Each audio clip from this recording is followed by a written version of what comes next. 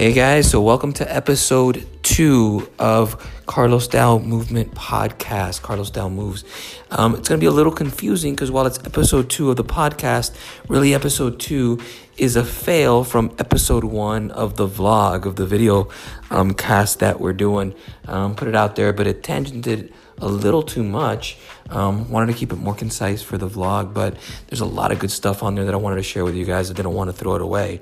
Talking about how to find magic, how to get rid of gatekeepers, what it means to connect really with what you want, and how to look for that. So take a listen, see if there's something that you enjoy there. Let's turn a fail into something positive. Yeah, have fun, guys. Enjoy.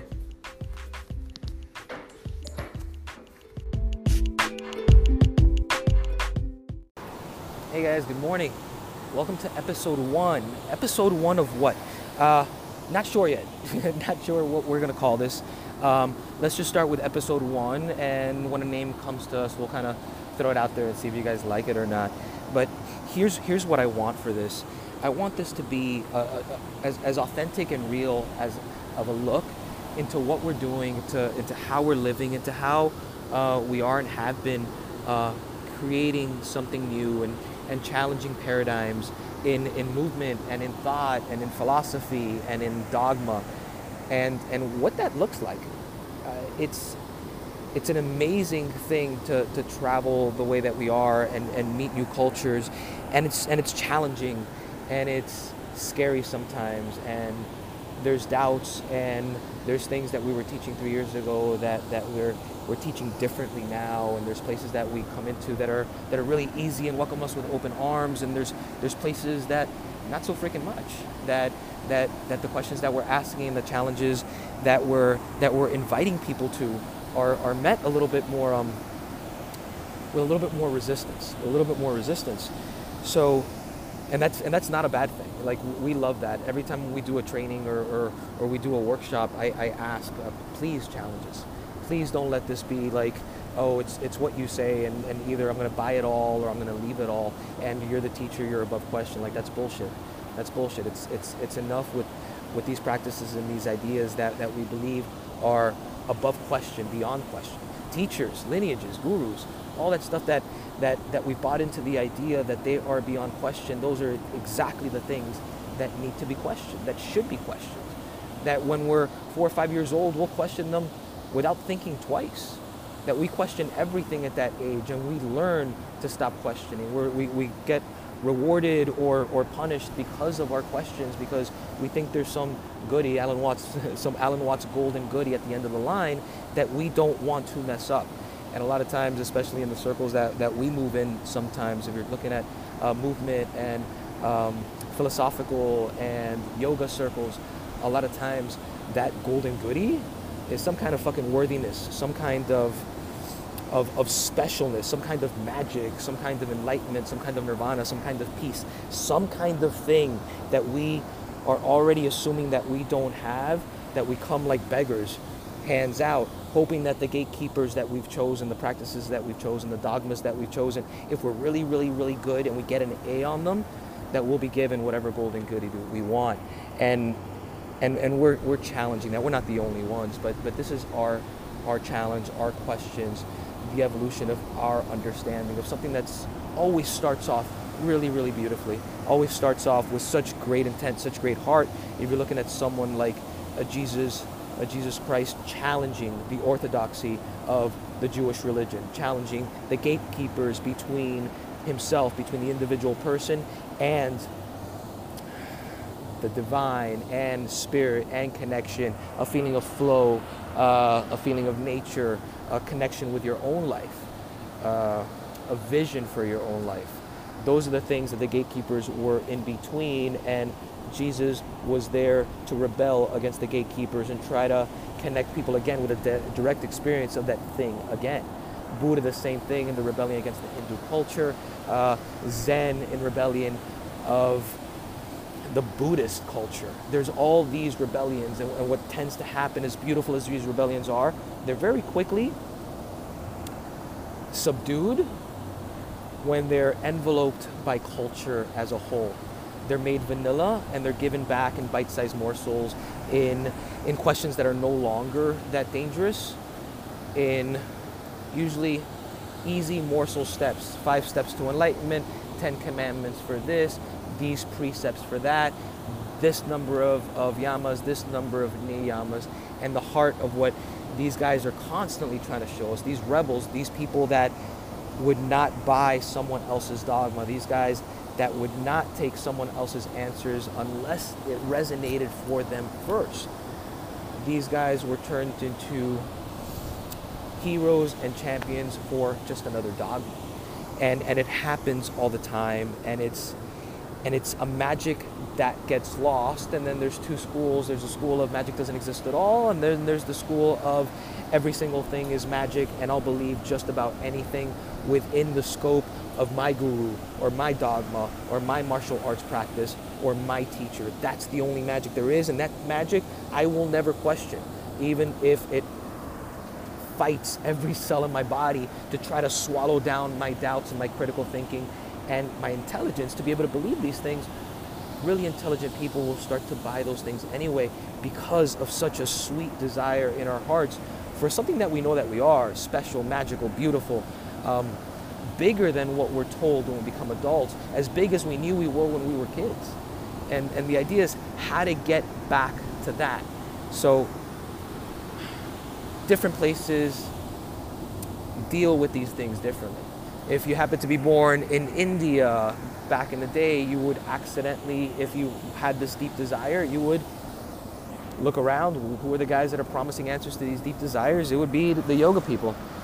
Tide's coming in a little bit, so only got a couple more minutes for this one before the tide comes in.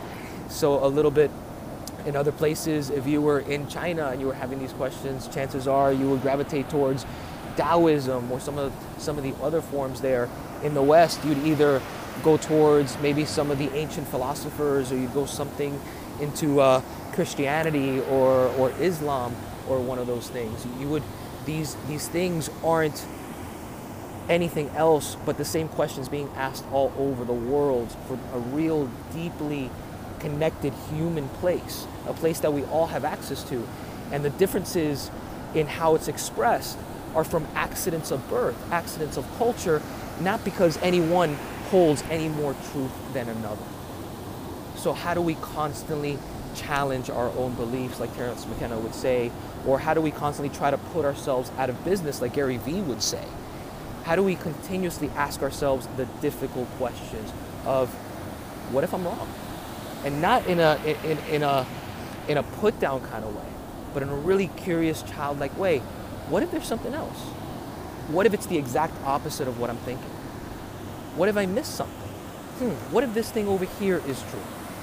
Doing that with as open a mind as possible will lead to better answers, but not only better answers, even more interestingly, better questions.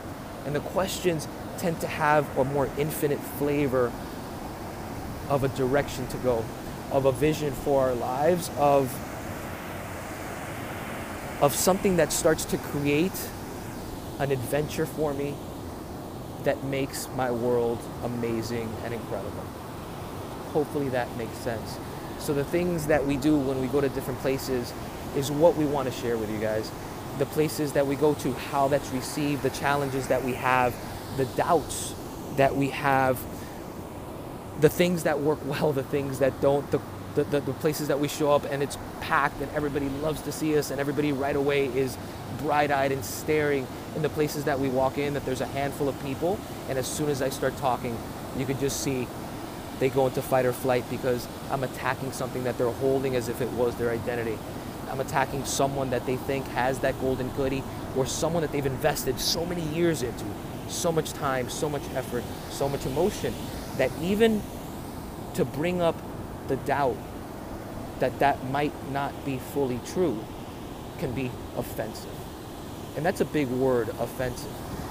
We live in a world now that in a lot of places to even be offended is unacceptable, is looked at as unacceptable. Like, goddamn, don't you dare fucking offend me.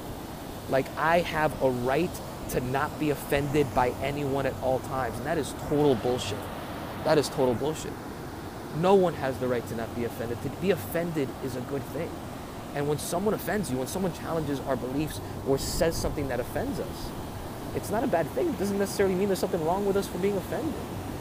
But it is an invitation to look at why. To look at why is it that person's viewpoint so important? Is that person's viewpoint so important? I'm putting so much weight into what this person thinks, either about me or about some political thing, that I'm putting so much weight, or some spiritual practice. I'm putting so much weight that I feel the only way that I can be made whole again was to either silence that person completely or make my practice kind of bulldoze over them, to silence them, to stop the offending voice. Because instead of looking at myself to see, what is that offending? I don't know. Why am I taking that so seriously? What is it about it?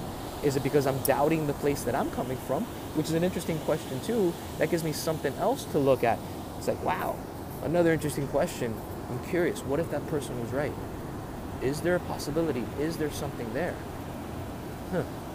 Some really interesting questions start to come up. Some really interesting insights when we hold everything that we believe, everything that we do, much lighter, as a process of evolution, as the next step in understanding, instead of being some fucking destination that I've arrived at and then that's it. How boring is that? Like, I want to play for the infinite game, to keep playing, to keep understanding. And a lot of the places that we come to, a lot of the circles that we travel in, while you would think they would be the places, while you would think that they'd be the places that would be most open-minded, a lot of times, because there's such an investment in these gurus, in these lineages, in these practices, in the life changes that we go through to get to where we are, that there's an even deeper defense of those structures that we built, and even deeper defense of those narratives. So traveling to Meccas, to yoga Meccas, traveling to somewhere like Ubud, which we'll be at shortly, it's interesting and it's intense, and there's a lot of snake oil salesmen, and there's a lot of people looking to take advantage of, whether knowingly or not, take advantage of the next flock or group of people that are coming in there just looking to fill that imagined hole in themselves with that imagined goodie that this other person's gonna give them. So it's an interesting place for us to play, and it's a game that we love. And there'll be things that we talk about, absolutely, about movement, things about challenging dogmas on movement, in fitness, in asana practice, in martial arts, in even some of the more new agey things, and some of the more new age animal flow movement, Ido Portal, badass kinds of movements, circus movements, the latest explosion of arm balancers. We will talk about, question, discover, explore, sweat with all of these things. So don't be afraid of being offended. Don't be afraid to tune in. Let me know what you guys would like to talk about, what you guys would like to think about. I'll be back with you guys shortly. Tide is coming in, so I'm going to head out before I get washed away. Love you guys. Talk to you soon.